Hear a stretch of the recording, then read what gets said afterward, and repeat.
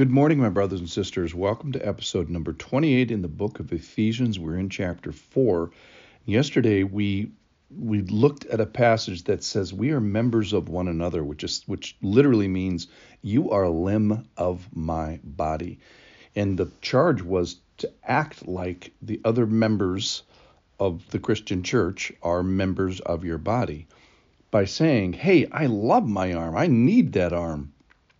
And when my arm is infected or whatever, I speak the truth to it in love because I love my arm. Or if I'm at some sort of a dispute with my arm, to resolve that and give no opportunity to the devil for disunity of the body. And one of the other things would be you're a limb, and if there's a discrepancy in the amount of work that's doing, to have enough to share. And then today we're going to look at the words that can be used in a special way in the body. This is from Ephesians chapter 4. I'm going to start in verse 29, 4:29. Let no corrupting talk come out of your mouths, but only such as good for building up, as fits the occasion, that it may give grace to those who hear. Verse 30, and do not grieve the Holy Spirit of God, by whom you were sealed for the day of redemption. And then 31, let all bitterness and wrath and anger and clamor and slander be put away from you, along with all malice. So let's start with, let no uncorrupting talk come out of your mouths, but only such that is good for building up.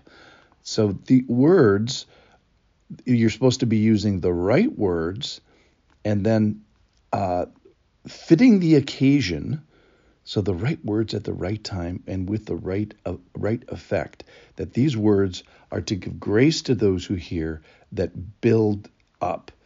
So we all have weighted words. Our words carry weight. It's been said, Paul Tripp said, that no neutral word has ever been spoken. They're either for building up or for tearing down. And so the charge here today, Paul would agree, the charge here today is, let's choose our words. Let them be the right words, and let them be in season, and let them be words that give grace. Let no corrupting talk come out of your mouths, but only such as good for building up. That's the purpose behind them, as fits the occasion. That's the timing of the occasion. And then the end result is it gives grace to those who hear. All right, then let's move on to verse 30. Do not grieve the Holy Spirit. Do not grieve the Holy Spirit, by whom you were sealed. So point number one is the Holy Spirit can be grieved. So remember, the Holy Spirit is given and is present and is dwelling and is interacting in real time. The Holy Spirit is what we get, is who we get, while we wait for what we're going to get.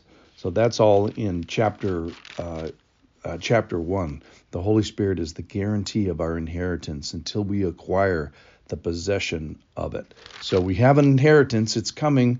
We're gonna get the kingdom. In the meantime, what do we get? We get the present help of the Holy Spirit. So the question is, how might I grieve the Holy Spirit? And I'm going to demystify this. Grieving the Holy Spirit is just when you go to bed and you have a conversation with the Holy Spirit, and the Holy Spirit says, hey, you could do better. And so this passage, we don't have to look for something outside of the passage. The context of this passage is, there's plenty here to grieve the Holy Spirit. Let's start with your words. Are they foul? Are they not fitting? Are they for nothing? Are they without purpose? You could grieve the Holy Spirit with your words. All right, well, how about your work? Could you be doing dishonest work, stealing, or at least selfish work? Sure, that would grieve the Holy Spirit. He's given us work to bless and to share. Well, how about anger? Remember, anger is what reveals what's on the throne of your life, maybe pride or reputation.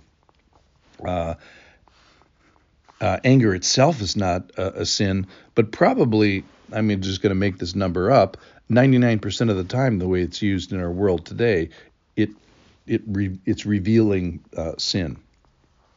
Well, how about this? How about not participating in the putting on and the putting off of behaviors, not participating in the renewing of the spirit of our minds that passage 2 days ago talked about?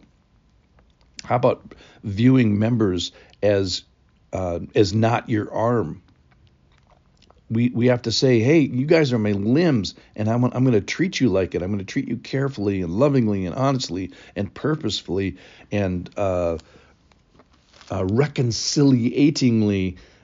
So all those things, if we don't do them, our words, our work, our anger, not participating in the life of the Holy Spirit, putting on, putting off, not treating the people of the body of Christ correctly, all this would grieve the Holy Spirit. So how can we grieve the Holy Spirit? Let's demystify it. It's when the Holy Spirit says you could do better with your words, your work, or enjoying me or listening to me. All right, verse 31. Let all bitterness and wrath and anger and clamor and slander be put away from you. So what is wrath? Wrath is something that is really exclusively in God's bailiwick. So if you're doing wrath, I can't think of an example where if you're participating in wrath, you are out of the mainstream of God's will. How about anger? Well, that's only 99% of the time you're out of God's will. So what's clamor? Clamor is a loud, confused noise. It's a noise without purpose, without effect. If you're just a noisemaker without direction, without purpose, oh my goodness, stop that. Or how about it gets a little more evil here? What about slander? Slander is not just a confused noise, it's a directed noise. It's a directed words, known false words to damage another person. Or how about malice? That's just flat out evil. That's the intention to do evil. So as we look at all these things about grieving the Holy Spirit and the Holy Spirit saying, hey, you could do better, Lord, Holy Spirit, may I not grieve you this day. Help me to do better. Help me to make a correct assessment. Help me to be careful in my living and in my words. And give me the courage to look at this stuff and to care about this stuff and to not turn away when I find some stuff. And I just know, Lord, that you are here to help me when I find these things. So the things that I discover that I grieve you in, ironically, you're the one that's going to help me in the process of sanctification. Thank you for listening.